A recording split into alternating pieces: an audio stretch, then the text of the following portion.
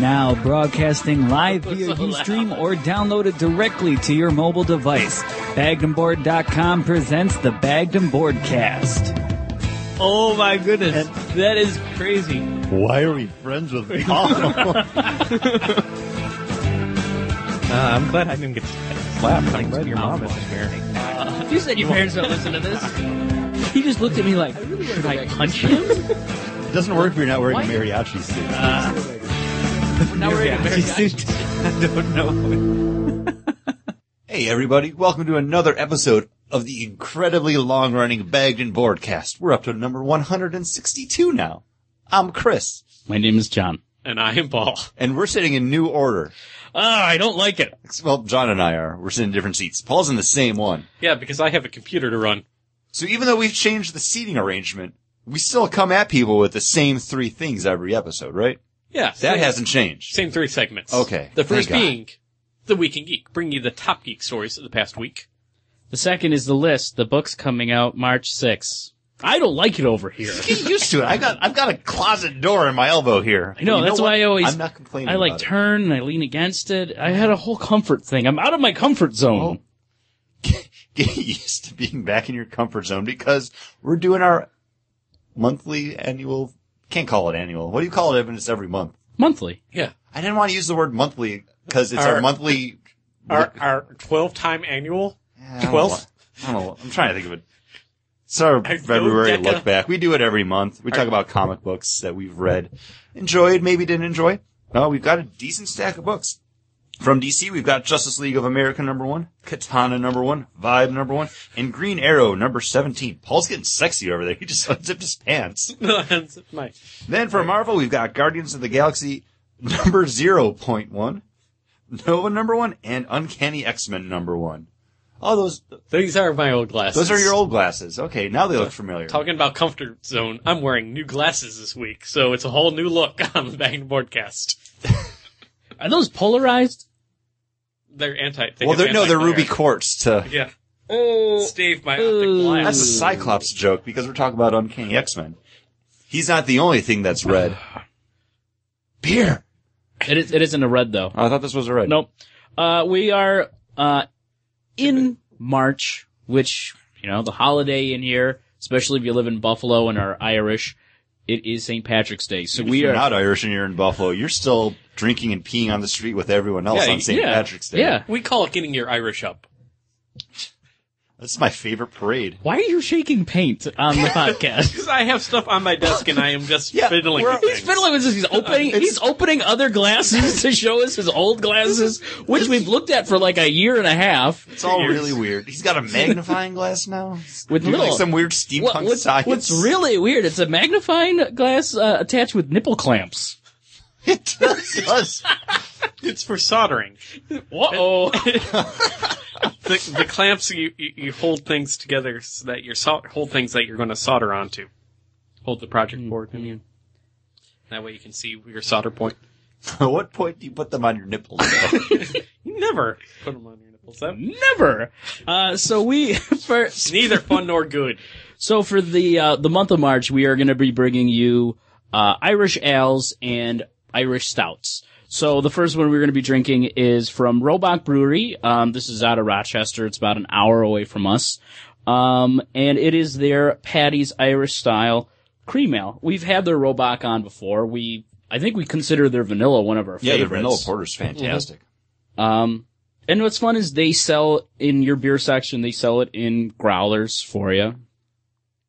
And this isn't bad. It's real light. It kind of has I wouldn't say like a metallic taste. It has like a kind of like a mealy mouth. There's a little nickel on the back of the tongue, right? Right after you sip, you're like, oh, this is really good, and then it just raw. You got that like it does go rusty, like raw. You got a rusty nickel in there. Not bad. I know. Like we said before, we had like a little bit of this before we actually started recording. I like it. It's not something I would seek out, but I would drink it. Yeah, it goes into that. I drank it last night, and so did you. Yeah. It is one of those beers that we put in that bar that we never hoped to be there. But we wouldn't mind being there because at least there's plenty of stuff we would drink. We would drink if it was the only thing there in the bar. But when we end up at that bar, Purgatory is going to be this bar for me. It's going to have all the beers that I wouldn't really want to drink, but are there, so I could get them. I think this might be a little better on draft, maybe with like a nitrous flow on it, so it's real creamy. And it's definitely better cold. I drank it a little warmer yesterday and wasn't that thrilled with it, but it is better colder. I like it. I don't have a lot to say because it's just that middle of the road, decent beer. Like, it's not anything to write the soldiers about. Yeah, but it's here. You know, it's a beer that I imagine if I had tongue piercing, this is what beers would taste like all the time. It just has that little bit of metal aftertaste to it. Yeah. So, not a big fan. Not a big fan. But, big fan of news. Oh, you love news, Paul. I do love geeky news. I walked in on you earlier touching yourself to it. Yeah. Did he have those clamps on him? It was over a newspaper, too. I was like, oh, well, it's functional.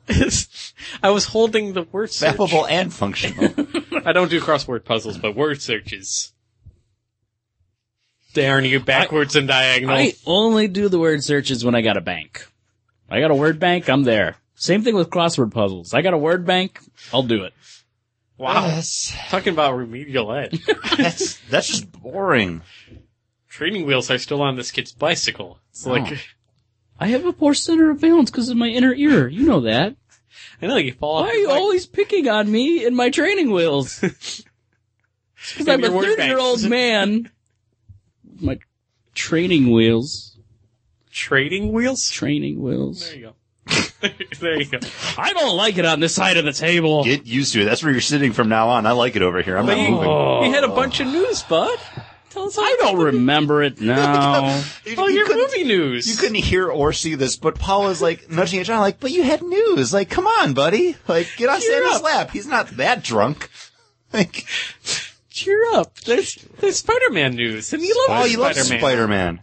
And you love it when Green Goblin comes and attacks Spider-Man. You love his maniacal laugh, right? Maniacal laugh. Chris Cooper has been cast as Norman Osborn, which could be the third to maybe fourth villain being set up in this movie. Yeah, Norman Osborn, we don't know. Osborn. We don't know if he's going to be Green Goblin yet.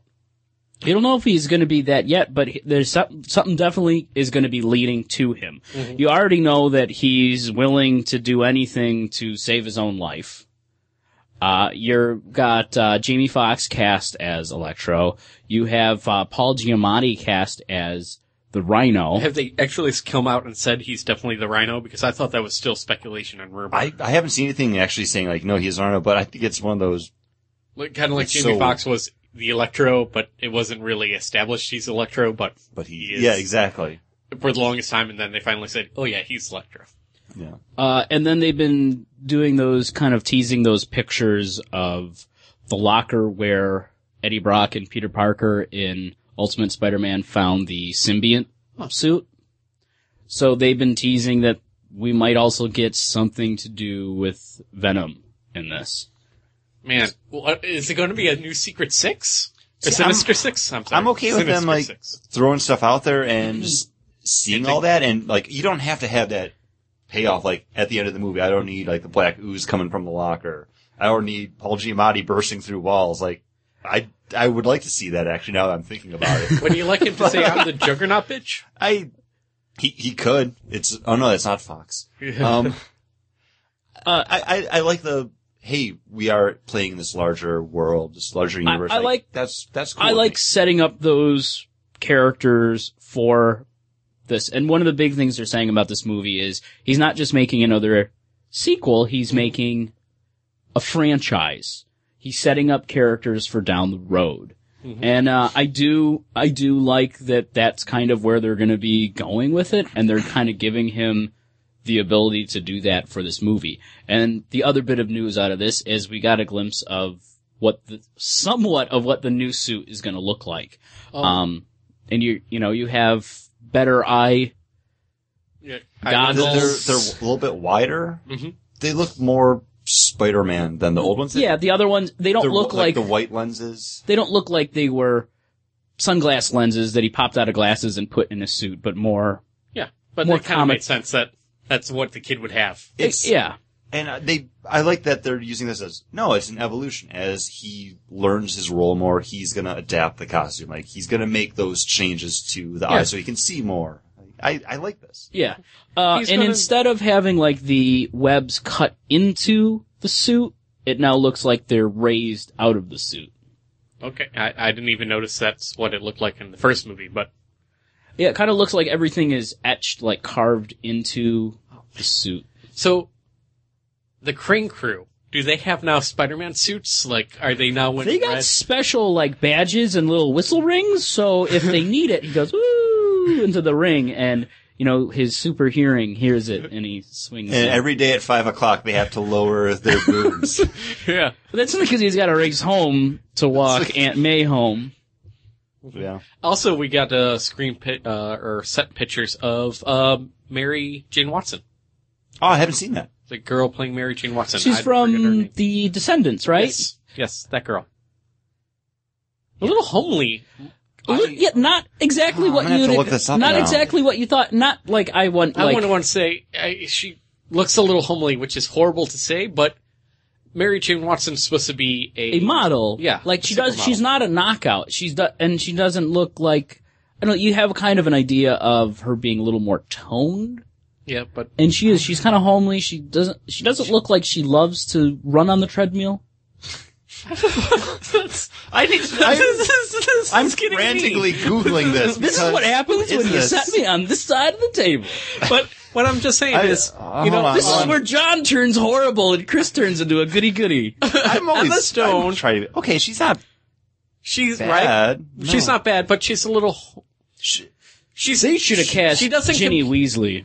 She looks like a poor man's Ginny Weasley. Yeah. She isn't really in competition with Emma Stone. No. And I feel like everyone is in competition with Emma I Stone. heard originally we they are were right going to now. have We're losing, guys. they were going to have terrible. blonde Emma Stone and then just redhead Emma Stone playing Mary Jane. I would be so sexually confused. That would be hell for Peter. I finally understand what Peter's going through. If only somebody could make the decision easier for me. If only she could be thrown off a bridge. Oh man. Hmm. I would be upset if they throw if Green Goblin appears and that's what they're going towards in the second movie. Oh yeah, Chris, we got to make plans to go see the second Spider-Man movie. Yeah, you guys got to see it without me and not Don't, John. invite me. Dicks. Will you go, Paul? That's my question. Or is it going to just be me? He's not going to be there for the midnight showing. I will be. You guys can go ahead, man. I don't know. I'm not going to. I can't do I'll see you a midnights year anymore. later. We're older than you. I'm tired I'm going to be 31, Paul. all the time. Well, another movie we will have to wait a little bit longer to go to the midnight release for is The Hobbit There and Back Again. This was announced, pushed back to... Somebody ruining my Christmas, Chris. No, they're saving your they're Christmas. saving it. It's coming out in December 2014 now. It was supposed to be a summer movie. I'm loading the article now. It was supposed to be out in July. But it's been pushed back until December. You're going to have a lot of other big summer blockbusters, and why not dominate December yet again? And I think that's really what they're just going to go for is let's rule the box office in December again. And I thought they were all done with all three movies. That's what they did the first time. No, they're just they were planning on releasing it in the summer. There's other summer blockbusters that are going to be Right. there. So why have it fight for money So December when you can put it 2013. 2014. 2014? No. Decimation of Smog Decimation of Smog, yeah. is coming Desolation. out. Desolation. Decimation's completely different. Desolation is coming out 2013. Okay, so my The Christmas is third still movie, saved. the third movie, instead of coming out in 2014 summer, 2014 Okay, December. they are saving my Christmas. They are basically sticking with Lord of the Rings movies all came out around holiday time, which I miss seeing all the Harry Potter movies at Christmas because that's when they originally came out. The When they Chronicles of Narnia, those came out during Christmas time. All two of them. There's three. They got to three? Yeah. Yeah, the Dawn Trotter. Dawn Treader was the last one that came out. Oh, man. Well, you don't go to the movies. I'm pretty sure we reviewed it on the podcast. It would have been you and I reviewing it because Paul doesn't go to the movies. This is why we stopped doing that section of the podcast. Yeah, because Paul was like, I'm not doing it. I thought Paul was going to go say, no, this is why we don't change seats. I don't know. I like my adaptation of novels I read as a kid coming out on Christmas. Like, that's it. Mm-hmm. Makes me feel warm that time of year. Yeah, I think it's smart. How do we move that into Evil Dead talk? You guys excited about the remake of Evil Dead? Wait, they're doing a remake of Evil Dead? Yeah. But you know Bruce what Campbell gonna be in? You know what I'm more excited about? Yes, John, I am looking forward to it. After seeing the trailer, I was kind of him-hawing, but then I saw it and I was like, oh, that's kind of cool. Wait, yeah, it does look good. I held off the on looking remake at it. Evil Dead looks good. Will there be a scene where blood fills a light bulb? Well, it's still Probably. hanging. Because Have that you was seen, awesome. Have you seen the trailer for the remake? The Red Band trailer? You didn't even know they did a third Chronicles of Narnia movie until like 2 minutes ago. I don't pay attention to movies. I talked about this a couple of weeks. I talked about this for January Look Forward. Look Forward. I know you don't listen to me on the podcast, so why should I listen to you? Because you have to edit us, you have to listen to the show like another time. Yes. I hear John talking, I'm like, I assume that's fine. What's going on in the news? Oh, yeah. That was... No, he's like, what's going on in the news? Clip, my nipples. Oh. All right, but anyways, something I'm looking forward to more than the remake is the fact that Sam Raimi and his brother, is it Ian or Ivan? Ivan Raimi? His older brother are going... Not Ted. Not the Ted. Other one. That's the younger brother. They are going back to the well and writing an Evil Dead 4, a sequel to Army of Darkness. Which was Evil Dead 3. Which was Evil Dead.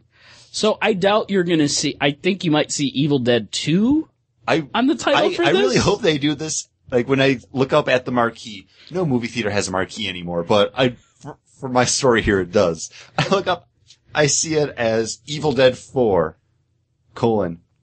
Army of Darkness 2. And then another subtitle underneath that. I don't know what, like Come Get Some or something. Fistful of Boomstick.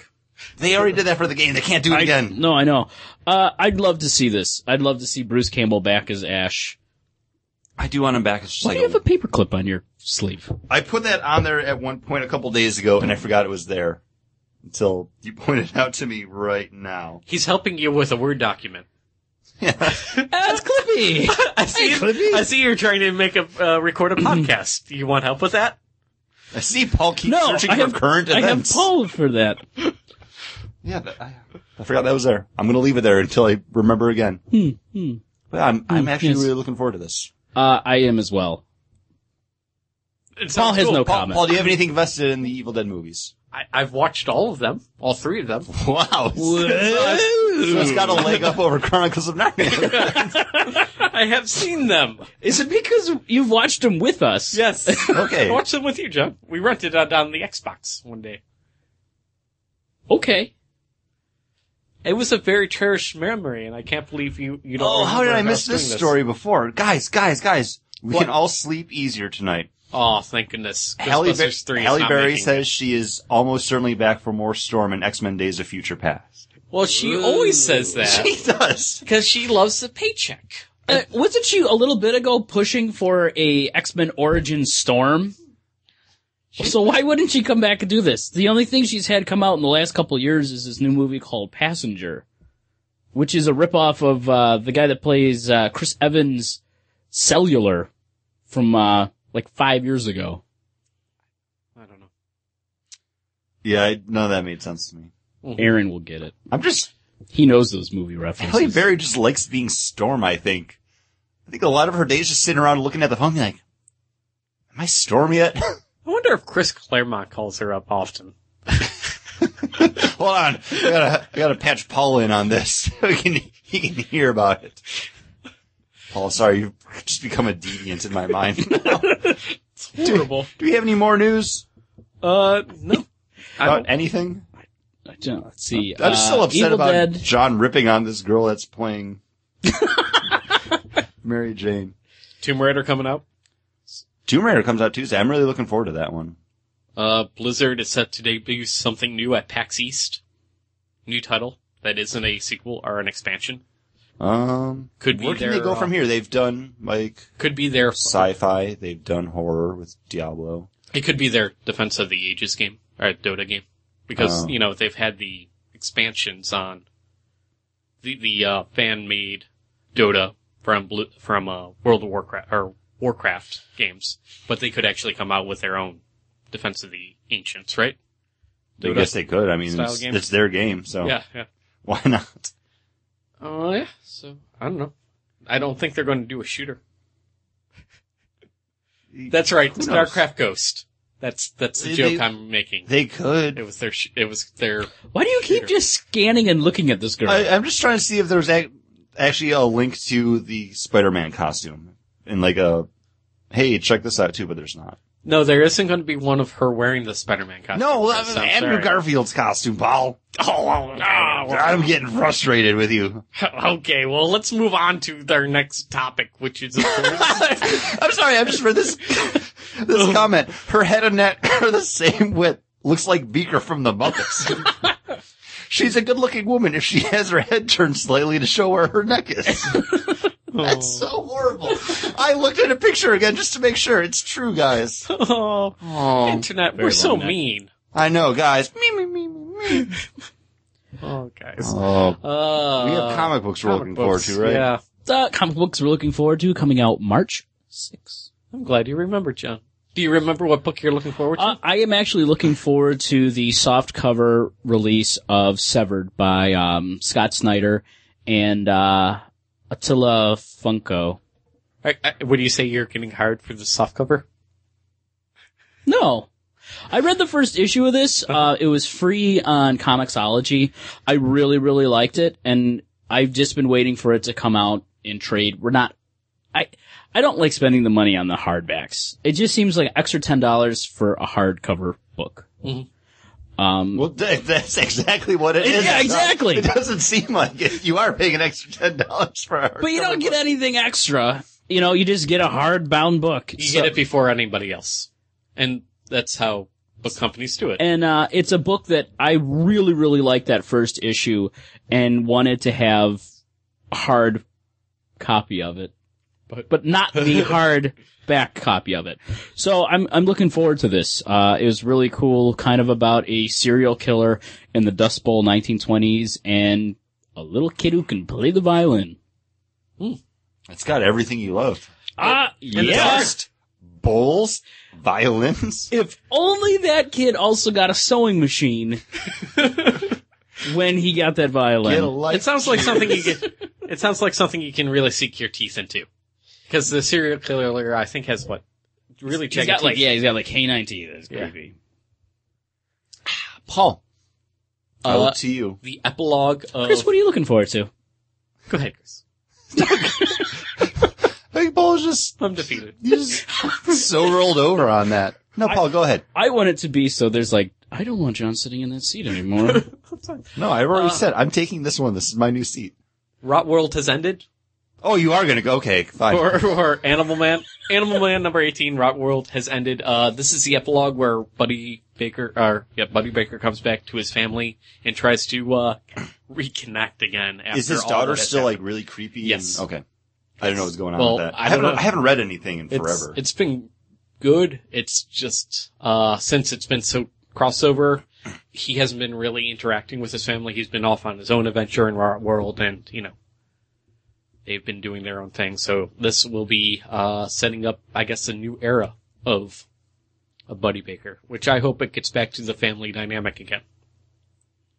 But if it says a little more Animal Man kind of in that supernatural, would you still be interested in it? Oh yeah, I like him going off and protecting his family from the weird supernatural stuff. It's just been so him and then the family, and it's not them together. And I think that's been what I really liked was when Him and his daughter were, yeah. and then his son is watching a video, on his thing, and it's a video of his dad in one of his dad's movies, and he's ashamed to admit it, that he actually thinks his father's, cool. Stuff like that, that's what I'm kind of missing in Animal Man now. But loving the story, it's just oh, cool, we're going to get back to that? Awesome. Jeff Lemire still on the book? Yep. Well, that's good. Nice. So, there we go. I too am actually looking forward to a DC book. I scanned the solicitations for something new because there's a lot of books coming out, but it's all stuff that I read every month anyways. I've picked them all multiple times. So why not get something different for us to do for our March look back? Paul's gonna hate this book. Paul, Anime whatever. Girls, number 1. It is. It's the Anime Comic Girls, #1 by Justin Gray and Jimmy Palmiotti with art by Eduardo Francisco. This is one of Is the books. this the one that it came out online, right? Yeah, it was a digital book. They put it out online. It was just to support those stupid PCV, The PVC. PVC, statue marionette statue line. thingies. Which, you know what? And this is my justification. I have 2 of those. I can buy the book. I have the Green Lantern and the Star Sapphire one. So hey, why not? Look, it's starring Wonder Woman, Power Girl, Supergirl, Batgirl, Robin, Steel, and Flash. That's the only book coming out that month that has all of them. And All of them in one book, right? yeah, and it's the Anime Comic Girls team up for the final showdown with Brainiac. They don't even give you the first showdown. It's all climax with this one, guys. And that's what you're looking forward to the most, right? While you're reading this, is you climaxing? Well, I'm actually looking forward to another beer. Oh! But now, Bag and Board Cast presents a dramatic reading from Wonder Woman, number 5. Ooh. Page 13, panel 5. Oh, panel 3. Panel 3. Do you have to do sound effects too? Yes, please. My That's not name the is right Diana. My mother is... Oh, it says bong. Can we do it? Yeah, we do. Bong! And that was a dramatic reading from Wonder Woman, number 5. Page 13, panel 3. Beer! Hey, I have a beer in front of me. Bong. I just saw it out of the corner of my eye. It's okay. That's a cool cover, too. That's a... They're always cool covers. That squid monster is Poseidon. Oh, sweet. Yeah. That's not to get off the beer quick, but that's a book that I would probably pick up the trade to be like, oh, I will read You this. should, because it is fun. It is fun to see all the old gods in a new way. 100 Bullets, like, Volume 2, sequel to 100 Bullets by, Esriello and the Really? guy that did the art coming out. Eduardo, I meant to, nice. That's actually really cool. I wanted to have that never for got news. I into totally it. forgot See, it. I really dug it. I could never get into it either. After it moved past like the initial like, oh, it's not just a guy handing out the Suitcases of suitcase bullets. to get people like revenge. He's building a new group of Minutemen to go up against like the families that have become not. I don't want to say corrupt because they were always kind of corrupt anyways. That's why the Minutemen were there to keep them in check.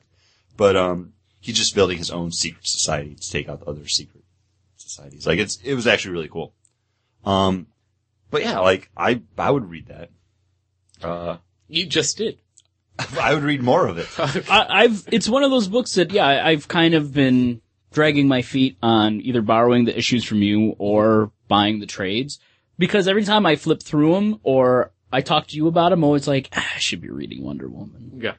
Well, every couple months in previews, there's a publication that comes out. It's called Modern Masters, where it's all about one comic book artist, and it's just a focus on them and their career. It's like a basically big, like, 50-page interview with different art that they've done throughout the years in there. And the new one coming out that is in the previews for whatever month it is, June? I don't know. May. Is actually Cliff Chang, and I was like, Oh, that'd be cool. that's awesome. Like, I was actually thinking about picking that one up because his artwork's fantastic. And he's a great person to interview. You can listen to him on episode 121. I don't remember when the episode It was somewhere around there, 120 or 121. It's still up on iTunes if you want to check it out. We did have an interview. But we have a beer in front of us now, and this is coming from where, John? This is your beer. This is, Brooklyn Brewery. Not one of our favorites. I think we've reviewed maybe once or twice on the I think we've podcast. had a few different things from them because they're one of those breweries that they always have something out there. And it's like, hey, we can buy this, guys. I usually steer away from Brooklyn because, John, you always mention how much you hate them. I'm not a fan. I brought their sampler pack before, during one summer. I remember that. Yeah, I'm not a fan. Yeah. They're never great, but They're never great, but they're okay. And it's not that, I mean... if they were in that bar in Purgatory. If they were in that bar in Purgatory, I'd be like, oh, you got a Rowenbach's, Irish ale? Can we name the bar Bargatory? I think we should now. We say it ends up in but you need to Bargatory. put that in a sticky note and put it on your computer so you don't forget that. I think we'll remember Purgatory. But this is their dry Irish stout. It's something that I've seen for the last couple of weeks, and I'm being like, what makes it dry? It's a dry Irish It stout, is though. dry, but basically it's just, we use large amounts of roasted grains. It does you have taste a, there's a sweetness on the nose, from that roast too. And it's coffee, and it's got those tastes that you expect out of a stout. It does have that dry kind of roasted taste. I think compared to some of the stouts that we've been drinking, we kind of enjoyed those darker, those big boys a lot more, and this is really light. It's only 4.7% alcohol. Well, But I'm still enjoying this. yeah, it's good. After, we poured it, I took a sip, I was like, oh, it's a stout. It's not bad. I like that smoky, It's a I like dark that coffee. color. It's a dark color, but it's not that dark mouth feel. It's real light. Yeah. It's like you're drinking I don't want to say like smoky water, but it has that kind of Ba, ba, ba. refreshing water taste to it. When I used to work at the local grocery store, I was working in a cheese shop there, and we had this cheese cutter that the wire you could pull out, and every once in a while I would play smoke on the smoke on the water on it because you could actually do it. 'Cause it was like the only thing I could. And then he told somebody, he's like, hey, listen to this. And all they heard was bong, bong, bong. Like, that's what song? Like, I don't know. Yes, also the Empire theme. Was that what you were doing? Yeah. That's good. Hey, what about these comic books that came We've out? got so many comic books to talk about, guys. I know, and real quick too. There's at least 7 of them there. I know. All right, so first off, we're going to jump right Sorry. into Getting this out of the way. Justice League of America, the new Jeff Johns, David Finch book, setting up Steve Trevor, bringing Colonel Steve Trevor. bringing together the Justice League of America with Amanda Waller, to have a team to be able to go up against the Justice League and have other side missions. And there's kind of that beginning piece of criminals in London creating something. Dr. Ivo. Dr. Ivo, they've been hinting at Red Tornado for a while now. I forget what other comic book it was in, but they have parts of him sitting around. It was Throne of Atlantis. Yeah. Should we turn on the Red Tornado? I don't remember what he says. But if you don't have Ma Hunkel first, can you really have a Red Tornado robot? You still can, Paul, because you know what? No legacy in this universe. The new 52 says, a good day to you, sir. I know. That's what this book of Justice League of America kind of reminds me of, too. It's like, oh, remember all those awesome past stories that Jeff Johns did with the Justice League of America? Yeah, they don't count anymore. This is very much that quintessential, hey, let's get the teams together. Yeah, it is. It's basically Amanda Waller and Colonel Steve Trevor sitting in a room like, what about this person? Going through the case files. Well, let's talk about them. And then here's 2 pages of that character doing something. Uh-huh. What about this guy? Well, here's 2 pages of them doing something. Can we trust? Well, she's a murderer. Can we really trust her? And then it shows like she's not murdering somebody for once, and it's like, oh, I guess that means something. But Stargirl here is a different Stargirl.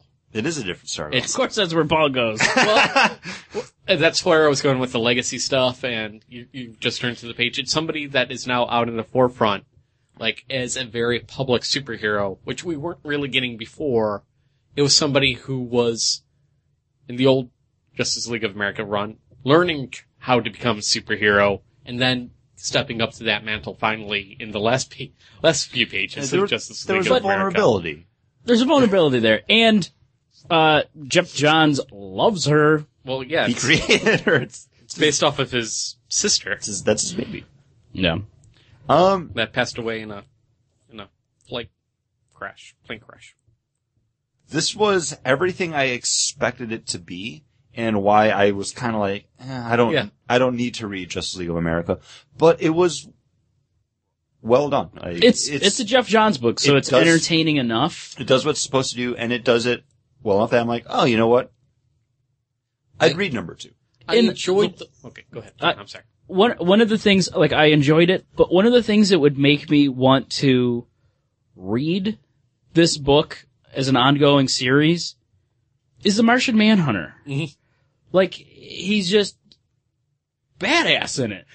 Yeah. You know, like, if you betray me, I will erase your mind and then everyone else in this building's minds.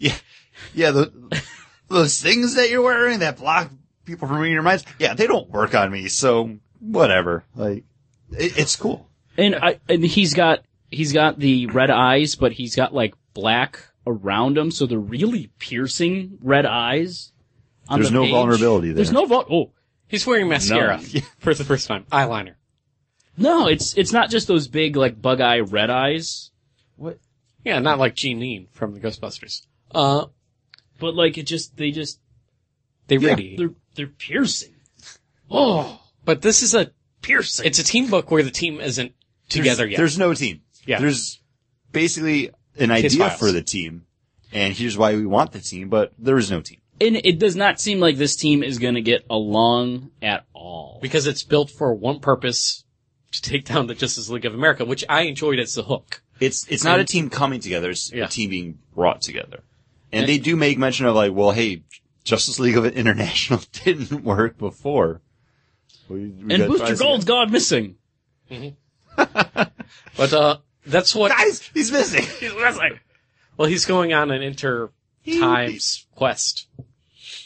But it's what made me... Don't throw it over on the bed. I just need to talk about it. When Steve Trevor is like, well, you don't want Green Arrow to do what he needs to do. And I'm like, what's Green Arrow supposed to do?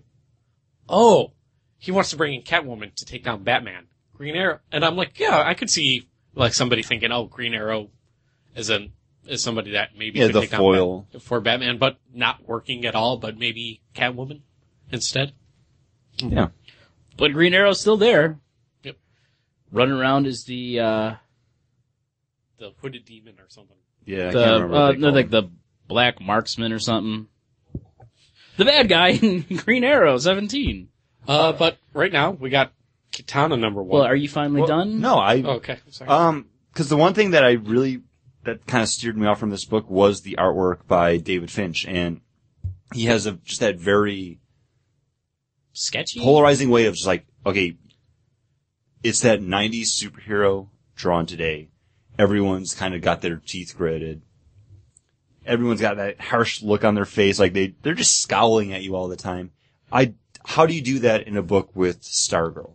Yeah. And every face, every head looks exactly the same when he draws characters, and that just kind of bugs me about his style.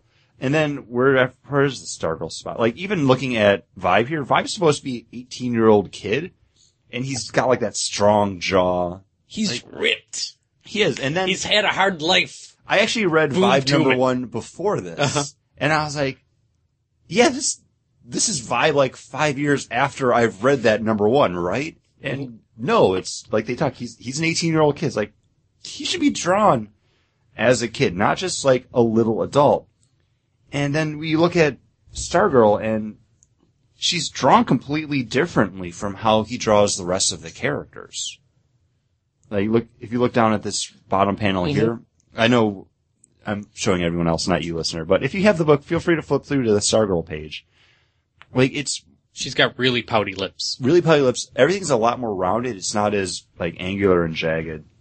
And then when you flip to the next Which page, is you've nice. got Trevor and Waller there again, and it's just like harsh black lines on everyone's faces. And Don't forget the weird pentagram. I just don't like his style, but I'd be willing to put up with it, I guess, to read this book, because I did enjoy number 1. I didn't think the artwork, took me out. It didn't take me out of this book at all. I didn't really notice what you're talking about. Well, during my first reading, but it might spoil it for me now. I'm passing it back. I don't want to look at it now. Because if I look at it now, it might spoil it for me.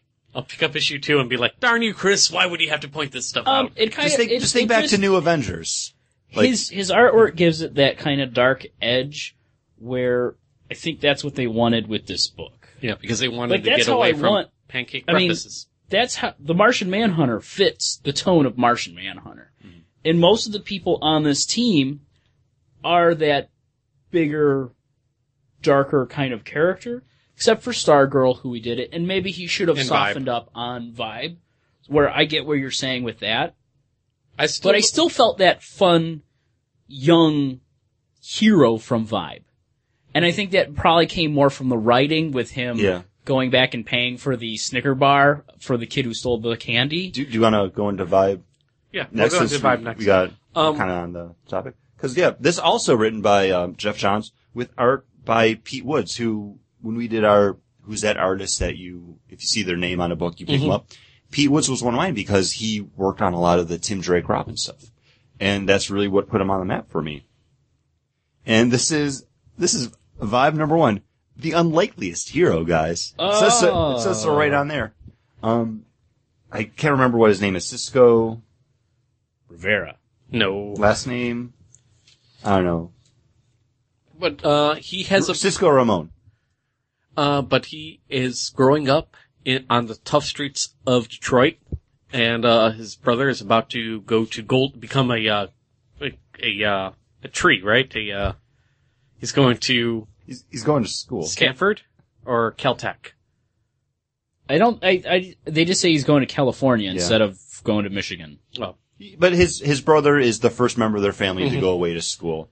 Because he's got a football scholarship. As they're going down the street, boom tube opens, Parademon comes out, because this is right when Darkseid starts his invasion of Earth. Yeah, but the boom tube doesn't just open, it opens in Cisco. Yes.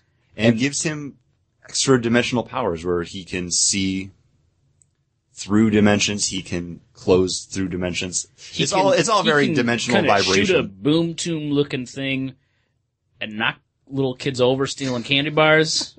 And you can't take a picture of him. You can't take a picture of him. Yeah. So it's blurry. And he's not afraid of getting into cars with strange men. That is superpower number 1. That is superpower the first. He will get into that car with you, sir. Just because you offer him justice. He will make a boom tube in your pants. It kind of creeped me out. I'm like, really? This kid grew up on the streets of Detroit, and he hears, well, I'm from Argus, which is probably a department nobody's heard of. Yeah, that's what the kid says. Like, you said you're, like, from the FBI? And you're offering me, not a candy bar. I'm not helping you find a lost puppy. You're offering me justice. He's giving him the opportunity to take out the Parademon that was responsible for his brother's death. Mm-hmm. And we later find out that, was that the Parademon? I'm like, I don't know, they all look the same. Amanda Waller just being Amanda Waller. But it was that way of basically corralling him into their service. And I really enjoyed this book so much I was like, oh, I should probably look forward to Vibe number 2. Because it's a Jeff Johns, Pete Woods young hero book. It's everything from Static Shock that you wanted. It's everything I wanted from Static Shock. It's everything that I enjoyed about Robin when Pete Woods was drawing it. I feel like this is a book that I would probably read. I might not continue to read it. Like, I'm on the fence about number 2, but... I still don't understand the quilted vest. It's a look. Argus was like, let's, His whole costume really doesn't make sense. No, he's a government agent with a quilt. Looks cool. No, it doesn't. It doesn't. That might help with the vibrations. That slows down the vibrations so you can have a picture taken. No, he still can't, because he's wearing the costume. No, I know. And there's a picture of him in Justice League of America. This book was good enough for me to have as a one-shot to get an idea of who the character is to then read Justice League of America. Interesting end piece that I thought was really cool. Not the, Darkseid's daughter being imprisoned here on Earth, but all those superheroes that didn't work being sealed up, and given balls. Yeah. Right, Yeah, Paul? they're all locked up in the Argus basement. And, Elevator. and one of the breathing holes Paul thought was balls on a woman. Yeah. It was just weird. Weirdly placed circle. It was the floor number, 13.1, from Smallville. Remember that? That No. they never used. I was- didn't. Was watch that the enough room of- that Lex was keeping all his Superman paraphernalia in? It was all, no, all it the was, meteor freaks and stuff? Yeah, or yeah, what? yeah. Okay. Basically, it was shown, I think, the only time during the episode of Mr. Mix Picklett. Yeah. Wasn't that the one where He brings him up to that room and says, well, what was lost? the we can middle find kid again. from Tool Time escaped? No. Wasn't Yes, he that being was held? He was being held prisoner. And Belle Reeve, though. Was it there? I Yes. thought it was something else. Yes. I don't know. It's been so long since I watched that crap. It's been so long since I've watched Well, any I'm home just- improvement too, so I don't Well, even know I'm what just you're saying- talking about. It was kind of a crappy idea on Smallville, and I think it's not much better here. That's kind of my point. But Smallville was kind of a crappy show. This comic book was pretty decent. Yeah. I saw it on the shelf and I was like, it's vibe number one. It's something to talk about. I read it and I was like, vibe number one. Not bad. I kind of liked it. So what's the big play there by Amanda Waller? Oh, so you were kind of a crappy hero that wouldn't work with us, so we're going to keep you locked in this room in case Darkseid's daughter comes out, and then we're going to unleash you to fight Darkseid's daughter? Because you wouldn't work with us then, so now you'll work with Or us. possible Well, now you're like fighting for your Suicide life. Squad stuff later. Who knows? Like Amanda Waller's just a bitch. Yeah, and that's one of the things I really like about the Amanda Waller character is she's so nasty that you hate her, but you gotta like her because you hate She's- her. You gotta respect her This for what Kate- she does. This For Kate having no Sheridan, soul. where the temporal lobe mind devices did not work on Martian Manhunter. He was in that building, presumably, and so he doesn't realize this or doesn't care. I don't think he cares. Yeah. You don't care. He doesn't seem like he cares. It's not the same John Jones. Okay, so he's a hero with a singular purpose, much like Katana He's a Martian. in Katana #1. She's not a Martian. No, but she's a hero with a singular purpose. And And Nocenti. Nocente and Alex Sanchez, and Nocente doing the writing, and Alex Sanchez on the art for this book, which makes me creeped out about her sleeping with this sword. It just, during those scenes, it just kind of creeped me out. It's about a woman who is training to be the best that she can be as a swordswoman. She wants to be the best around, Yeah. actually, Paul. Yeah. No one's ever going to keep her down. I'm pretty sure that's how Brian Michael Bendis would put it. But yeah, it's her going to a small... That's all she does. It's what It's- she does. That's all she does.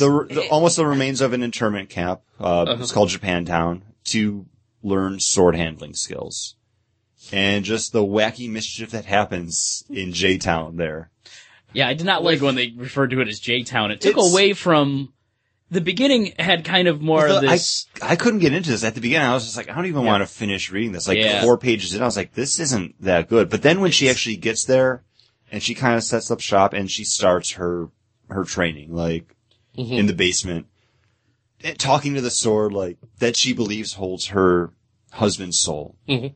Because it's the sword that killed him. It's like the soul taker. It is It's called responsible for the deaths of thousands of people. and it's cursed to take the lives of That's 1,000 actually more. where I started to get into it. Yeah, That's the last paragraph of the book. By Well, the no, way. not that part, but where she's actually in the basement Oh, and training. she's got all Okay. the red dots on the on the wood, and like they and then shoot out. She's got to try to knock them all away. yeah, and she's And- like, I'd be dead now. That's That and then when it gets into her going to see the woman with the tattoos to like see to the learn the history of this.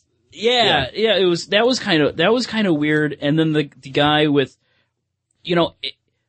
cornball enough, like, oh, you must come, I got a crazy wacky sword too, come and train with us. I don't need you to train Plan me. of the sword, yeah. But it's like, no, obviously you do, because you just lost to the guy with the weird ribbon sword. I think it's really good ideas.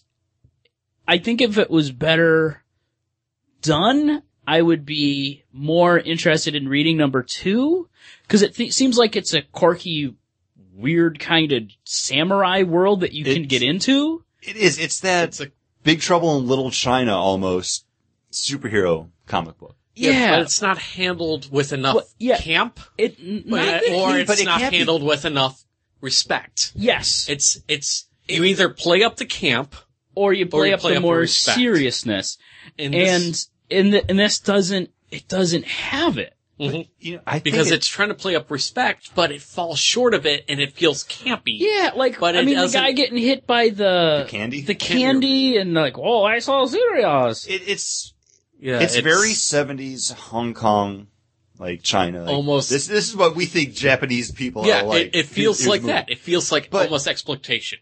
It does, but it's that grindhousiness that I kind of like about it. If it played up the grindhouse, just another step. If this book was written by Quentin Tarantino, it would be awesome. But here's the thing, because they're not trying to go for that camp. They can't do it with a character like Katana, who's going to be in that Justice League of America number 1. Because that's not who they're building her to be.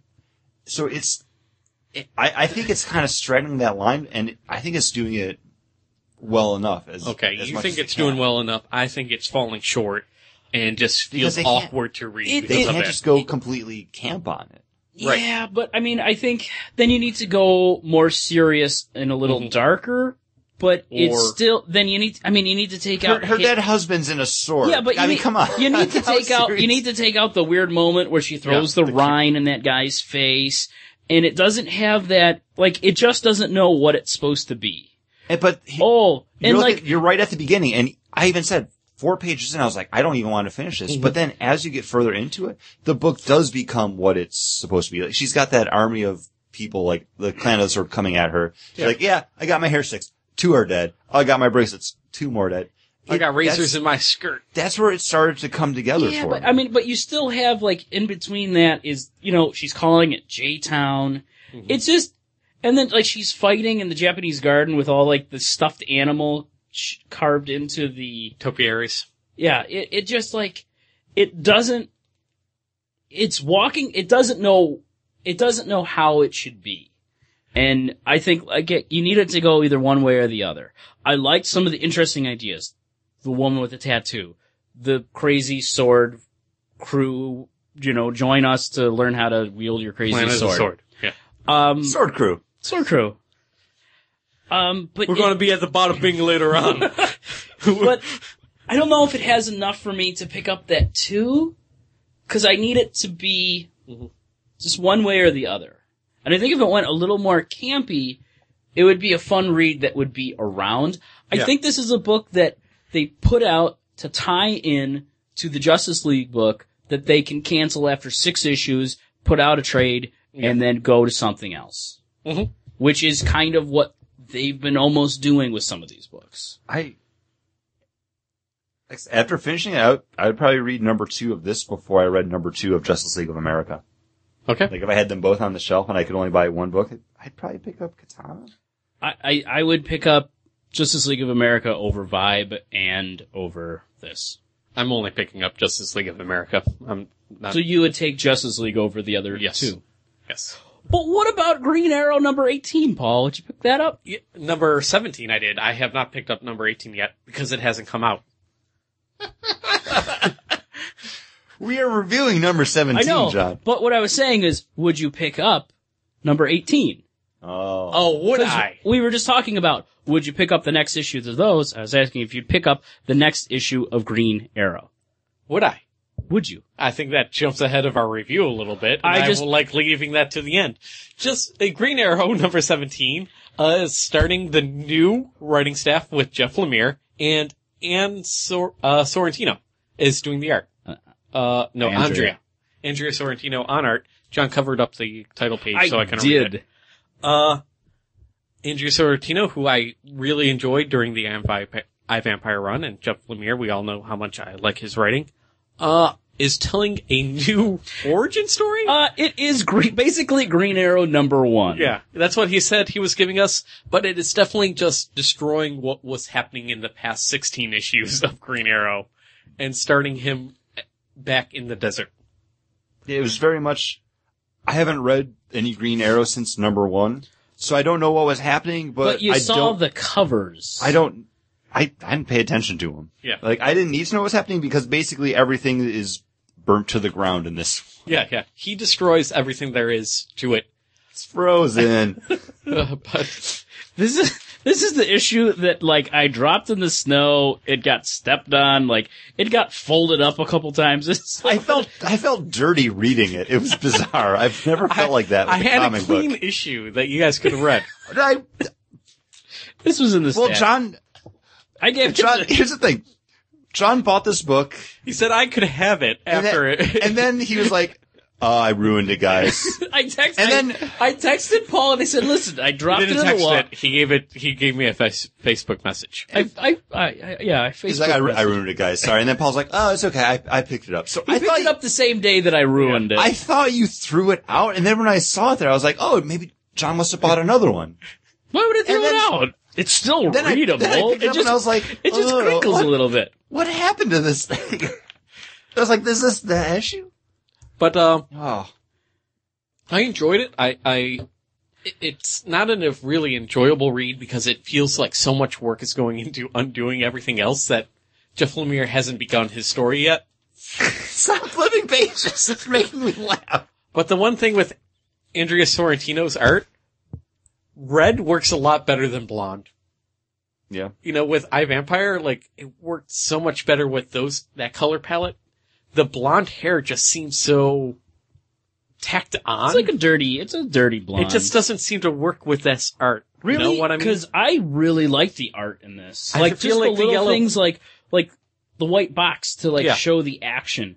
The different color building the color. through the whole, like, I like all that stuff. Like, the action a lot of times is just in black and white. Everything else is in color. Like, I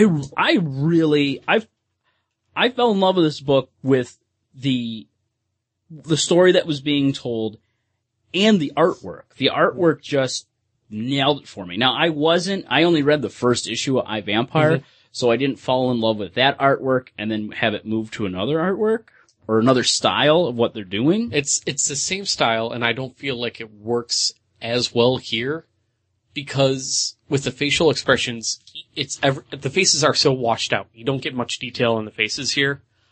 But you didn't get that in iVampire either because all the faces were vampires, so they would have really strange, like, weird, wacky, stretched out jaws and stuff, weird stuff would happen. And that worked here. But this is a guy running around in a cape and, He's not in a cape. well, not a cape, but in a a cowl, hood, with a bow and arrow, facing another guy with a mask and a bow and arrow. And a hood, Paul. Don't forget the hood. In the hood.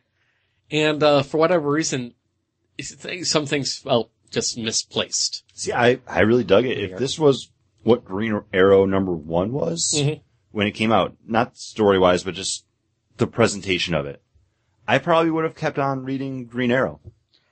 Yeah, I think it's great. Like, I really like the choices of artwork and how it's laid out.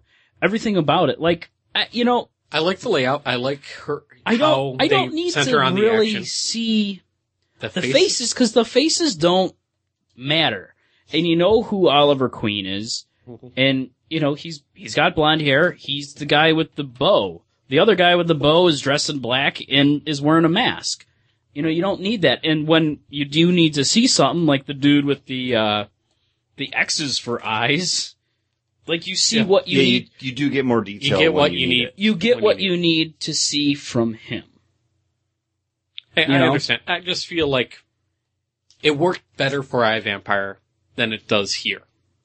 See, I think Green Arrow needs to be a dirty, gritty kind of book and have dirty, gritty kind of art for it. I don't get dirty gritty. I get washed out. You go washed out. Puff your lips up. Yeah, because there's no detail to it, everything's kind of just faded. It's not dirty gritty, it is washed out and faded. That's what I get. And that's cool. That's such a cool. Yeah, I'm definitely excited for 18. I just feel like issue 17 was a book that just had to get out of the that they had to do just to get out of the way to actually start telling their own story. But their story is this. It is somebody totally systematically taking out everything in his world. Like, that is a cool area to begin with. Oh, you're a superhero that is... Alright, you're a superhero that's established. Nope, not anymore. Right. Oh, the people helping you? Gone. Yeah. Everything you had? Gone. Hey, guess what? This guy's a better archer than you are. And he's using all of your trick arrows. Yeah, he's using all your shit. And Like- you have to get back to the island. Yeah, it's, You have to go back. I love Lost, and that's a great way to end it. Okay. Now going way back, Guardians of the Galaxy Way back. 0.1. Because it's a 0.1. 0.1. It's a 0.1. This Because a zero issue isn't comic booky enough. you have to have a 0.1 followed by a 0.2 and then a 0.3, a 0.4, and then you have a number 1. This is what bothers me about Marvel. Yeah. Why not just give us the 0 and then go into a number 1? Why not just have this be number 1? Wait, there's going to be a 0.2? I believe so. Yeah, that was one of the books we were talking about had that. Yeah.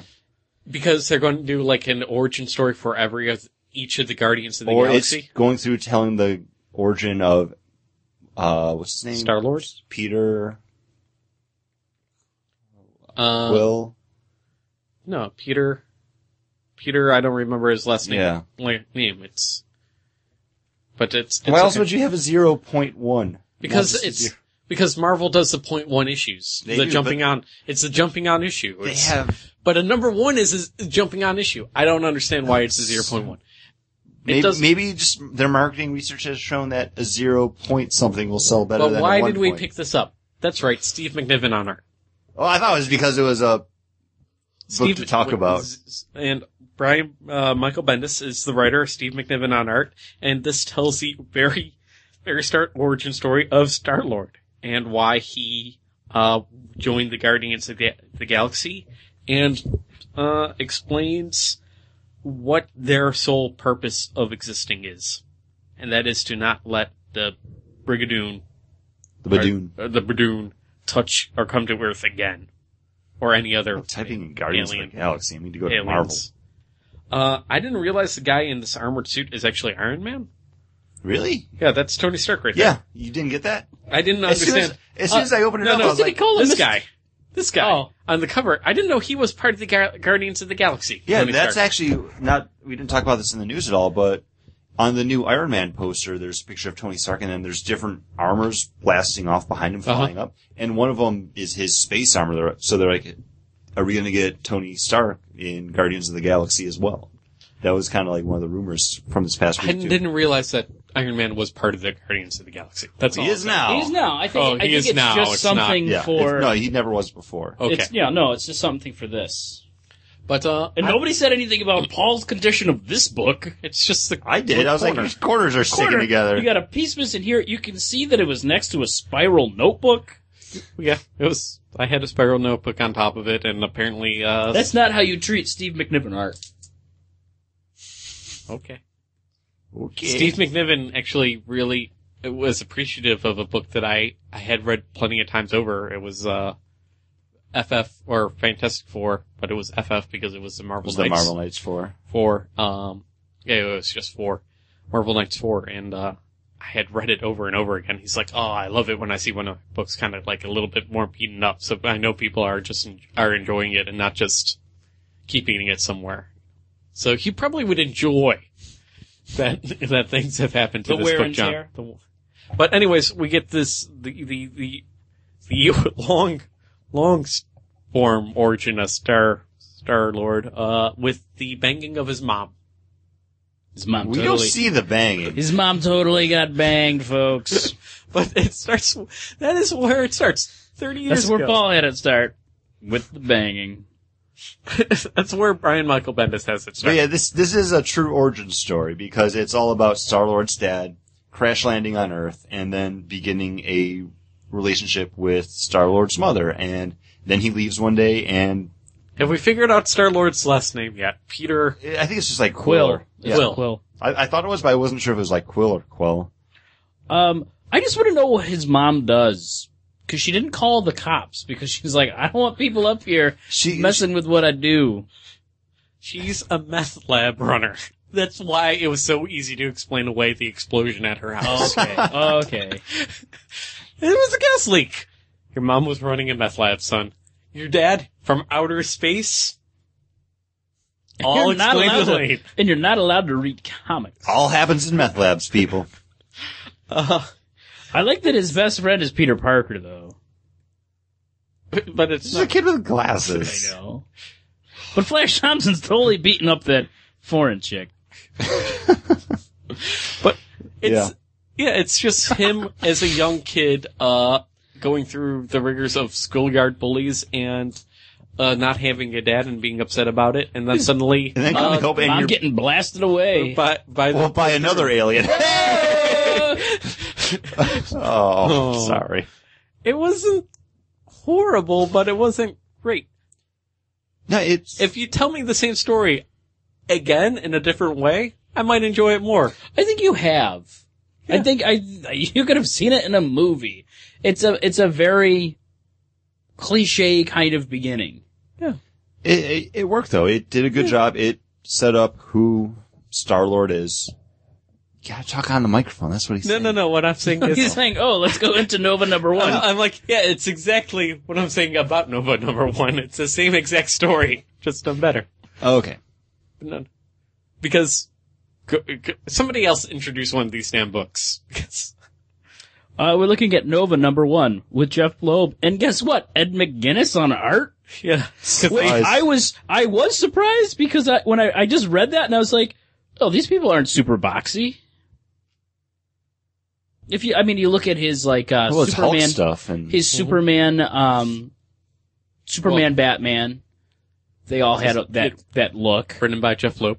And then you think of His Hulk run the Hulk run and with Jeff Loeb. Ultimate Avengers. Not Jeff- just the Ultimates that they did together. Jeff Loeb. Yep. Yeah. They're Yeah. long-time collaborators here. And he's changed his artwork up a bit here. Yeah. And this is Because about I didn't even realize it was his artwork until I just read it on the Really? cover. This is about young Sean Hunter coming to grips with his dad being a janitor. It's not really Sean Hunter. I'm just making a Boy Meets World his reference. name's Sam. It's a kid coming to grips with his dad being a drunk and telling all these fantasy stories about being one of the greatest Novas that ever lived, and you not knowing what a Nova is because it's not of this world. So it's he doesn't the Green know. Lantern, but without Yeah, it's the ring. Yeah, but he doesn't know that, and Yeah. nobody really on Earth knows who a Nova is. But his dad was not a gold helmet Nova. He was part of the Black Helmets, one of the secret Novas, one of the Black Ops Novas. And the kid's a sweet ass skateboarder. And his principal is the same principal from Back to the Future. And Mr. Strickland. Because he is basically Marty McFly. But sweet ass skateboarder and Mr. Strickland as. And honestly, that's what bothered me about the beginning of this issue. Is so much of it was like, oh, Sam's a cool kid. He skateboards into school. Look at him. Then he lies about skateboarding to school. It fell out of his backpack. Teach it was a lot of this. I felt at the beginning is just like that reaching. Like this is him just being like trying to set up this kid. He's cool, and that kind of thing was just like Jeff Loeb. Fuck you.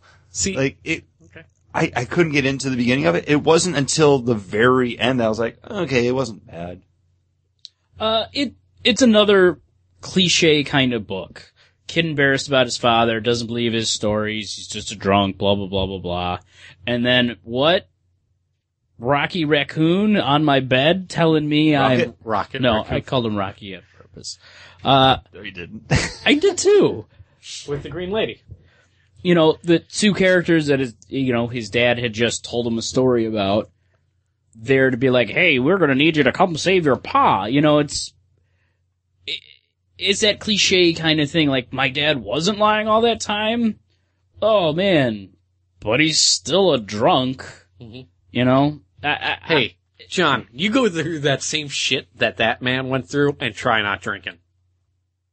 Yeah, but he was in the shit, John. He might have been in the shit, but he left the shit, and his friends gave him that choice to leave because he has a wife. Mm-hmm. To go and be a father, to not have to do the stuff that they are doing anymore.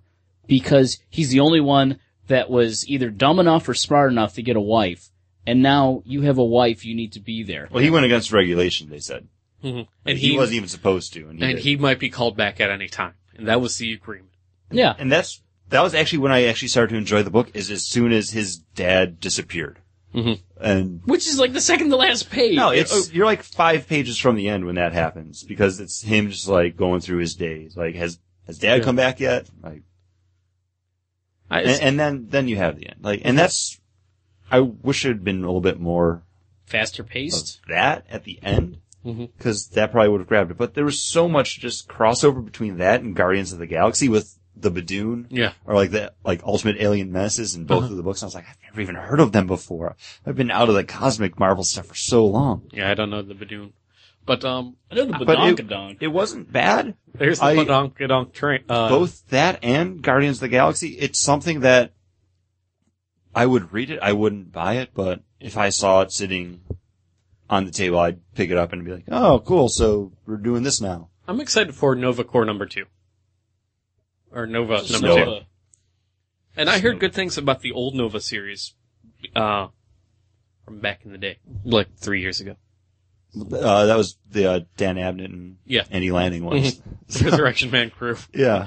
On those, I heard good things. And weren't they also the people that did Guardians of the Galaxy? Yeah. It's not something, I haven't written it off. They both redeem themselves enough for me that I would read it. I'm gonna pick up number 2 of Nova if somebody else is willing to pick up the Guardians of the Galaxy 0.01 or whatever it is. I think it might be in number 1, because there is a point, like there's 0.2 coming out for something. It might have been like an Iron Man book or something. I remember because we were talking about it. It's so stupid. So stupid. Why do you need a 0.1 under 0? Why There's just no a 0? Just have a 0. Because then you don't know it's a jumping on point. Because the NHL says 0 is not a number you can have on your back. So that's NHL, not Marvel. something that I was really surprised that I liked was Brian Michael Bendis bringing us this X-Men book. I didn't think I'd like either one of those. Which one? And this is Uncanny X-Men number 1. Last week we reviewed, or last month we reviewed number 3 of All New X-Men. Number 4. Was it number 4? Yeah, it was number 4. It was number 4, which shocked me because it read like a number 1. We missed 3 issues before it. Alright. I get confused. It happens. But I was really surprised that I liked this. And it starts out with somebody squealing to, I want to call her Jonah Hill, but it's Maria Hill. Hill, of S.H.I.E.L.D., director of S.H.I.E.L.D., and telling her everything that she needs to know about what's going on with Scott Summers and the people who are idolizing him and making him a face of this mutant revolution, and where it's not true and that he's unhinged. His powers don't work right. His powers aren't working right. And that, he's just grabbing young mutants who are just becoming these mutants and just grabbing them to start his own kind of army with them. He's starting his own school now in the wreckage of one of the old Weapon X facilities. And it's him and Emma Frost, Magneto, and Magic. Those are your marquee characters for this book. And you're getting the Sentinels, and it's all being told by this guy who's squealing to Maria Hill, who's bald, sitting in a chair. You're not sure who it is. Who did you think it was in the beginning? I really didn't try to solve the mystery. No? Like, for me, it wasn't like who's saying all this. It was more about like, okay, what's he saying? I thought about who it might have been. And I who didn't did come. you think? I didn't come up with anybody. Yeah. Because I was like, who's bald in this universe? And I doubt Charles Xavier would come back so soon. I wouldn't. But You never know. And then you get the spoiler page at the end, and it's Not really a spoiler. but or the page at You the get end, the reveal page. which is Magneto done in the classic like Magneto font, like Yeah.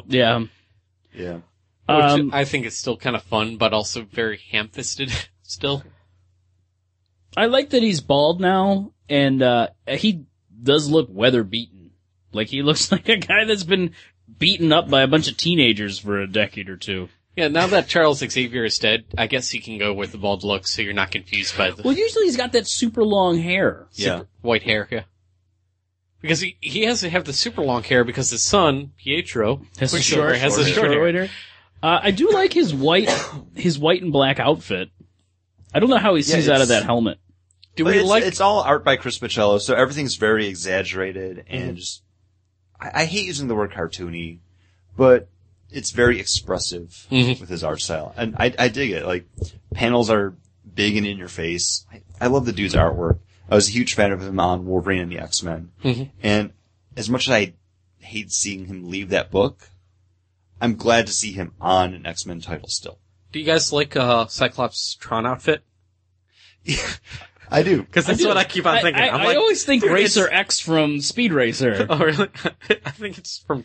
Well, it looks I like that Tron. they're all different costumes. They're the same characters, but they're different now. Like, they've been changed after being touched by the Phoenix Force in whatever way, whether they were possessed by it or affected by it in Magneto's case. They've been all depowered, basically. It is the new status quo for the X-Men is, even, you get the new X-Men that are coming out aren't powerful mutants. They're all mutants with just weird abilities. I make these gold balls that fly around. Exactly. Like, I can heal people, cool. But I have to touch them. It's depowered mutants. It's a fun book. Like, much like John, I'm surprised that I'm enjoying not just an X-Men book, but a Brian Michael Bendis book. But my complaint from All New X-Men stands with this one, that everyone has that same voice. And Paul, you have the same complaint, is Emma Frost is sitting there, well, I feel like this and things and happenstance and whatever, blah, I'm Emma Frost, I'm mad. Like, no, that's not how I read Emma Frost. Like, she should be speaking down to Scott because she is so much better than him.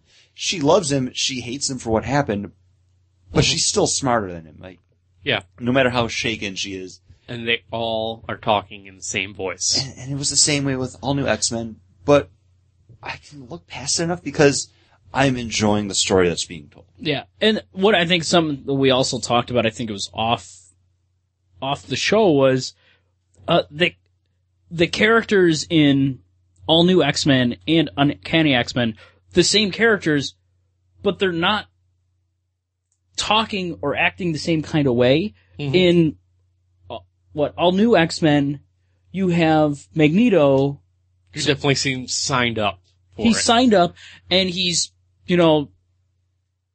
being sympathetic to Scott in some way and trying to get him like, no, you did do these things, now let's get past it, kind of a thing. But see, And in this one, you have the one that's like, screw this dude. and that's after you read Uncanny X-Men #2, which also came out in February. You see, Magneto is still playing along on Scott's team, but he is talking to S.H.I.E.L.D. about what's happening. He's like, no, they're unbalanced. You can take them out. But he's still there behind the scenes seeing what's happening and not supporting them, but watching out for these new mutants that are coming in because he knows what it's like to have to lead a team of crazy kids with powers. And I think he just doesn't want those kids falling under Scott's guidance after everything that's happened. I don't think it's him not wanting him to fall under Scott's guidance for everything that's happened. He doesn't want it them to follow under Scott's guidance because it's not his. It's not his guidance. It's not. He is the leader of the mutant revolution.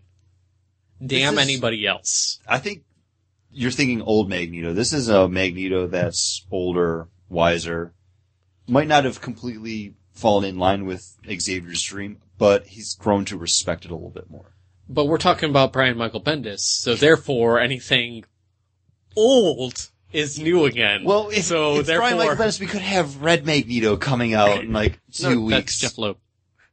We could have Luke Cage Magneto coming out in 2 weeks.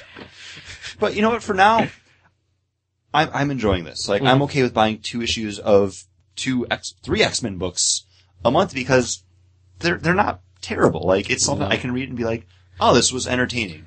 I would really like to read your copies, Chris, but it's not something I'm kicking down the doors for. Mm-hmm. I think I might go, oh, did an X-Men book come out? Which one? Cause I do like the dynamics of what's going on in these books. Mm-hmm. I kind of want to see where they go. They're interesting enough for me to really sit down and want to read an X-Men book cause something is happening. Mm-hmm. But they're not like stellar and great. It's not going to be one of those, X-Men book that people are like, oh, you're down the road. People are like, one of the great X-Men stories is when Brian Michael Bendis did Uncanny X-Men. It's not going to be like how we talked Joss Whedon's run on Uncanny X-Men. Mm-hmm. But it is enjoyable enough. I would read it again, but I wouldn't read, I would continue reading this, but I think after a couple issues, I might just be like, Chris might be like, oh, do you want to borrow that next issue? Be like, I'm alright. My feeling on this book and the all-new X-Men and also Uncanny X-Men is kind of my feeling of issue 17 from Green Arrow. But with Marvel, I know it's going to be like a whole year worth of this story to get us to the actual status where they want to be. Like, issue 17 of Green Arrow, we had to get that issue, we had to tell that story so we can get to the stories we want to tell. With Uncanny X-Men, it definitely feels like we're going to have to tell these stories, get these, and this is the status quo for now, but we're getting someplace new. And that is the Powered Mutants, Mutants on the Run, Sentinels out, Scott's a hero again, Magneto's evil, and See, I see it more as Magneto being the good guy. I mean, I wouldn't say he's the traitor, but he's the informant saying, this guy, everybody thinks he's good, but he's not. He's not this. And I think a little bit is of, like you had mentioned, like, he's getting the limelight. He says he's the, savior of this. He's not. He took away my powers. He took away my birthright. Yeah. He's not the hero. He's not the guy to do this. There's Charles Xavier and there was me. Mm-hmm. And I'm not gonna let this guy be there. And I kinda like that dynamic going on in there too. I think it's interesting. I do enjoy it. But yeah, it's a Bendis book, so it could be 12 issues till something really, really good happens. Well, and it's 12 issues, that's only going to be like 3 months to get there because they're shipping these books really quick. That's one of the things I hate about Marvel is $3.99 books and they double ship them. Yeah. Like I wanted to jump on the bandwagon for Thunderbolts. Mm-hmm. The next preview magazine, it would have been 2 months after the number 1 that came out. Mm-hmm. They were on issue 5 already. And I was like, well, I might as well wait another month for the trade and then hop on after the trade. Yep. But when you go to hop on after the trade, it'll be 4 issues past where you are. Well, I can pick up that next issue. I can pick it up at 7 and get the trade and wait to read 7. Right. But if you're wondering, guys, what did you guys think about Robin dying? You might want to check us out over at the YouTube channel because we'll have our Bag and Boards bites up soon. Yay, Bag and Board bites! All those comic books that you read and we read that still have stuff worth mentioning. Stuff worth mentioning. It might not be in number 1, but hey, we got something to say. We'll be on our YouTube channel. Just check us out there, Bag to Board. episode 169. It's our long-awaited listener takeover show. You decide everything, from the beer we drink to what we discuss. Just write us in, contact@bagdenboardcast.com, or just hit us up on our Facebook, which is Bagged and Board Cast Facebook. That's it exactly. that is just Bagged and Board on Facebook, or hit us up at Bagged and Board on Twitter. Yeah, you did it. Or email us Go ahead. What's our email? at baggedandboard.com. And if you want to check out those No. Bag and Board bites, it's our channel is just called Bag and Board. Super easy to get around. I don't like the seat.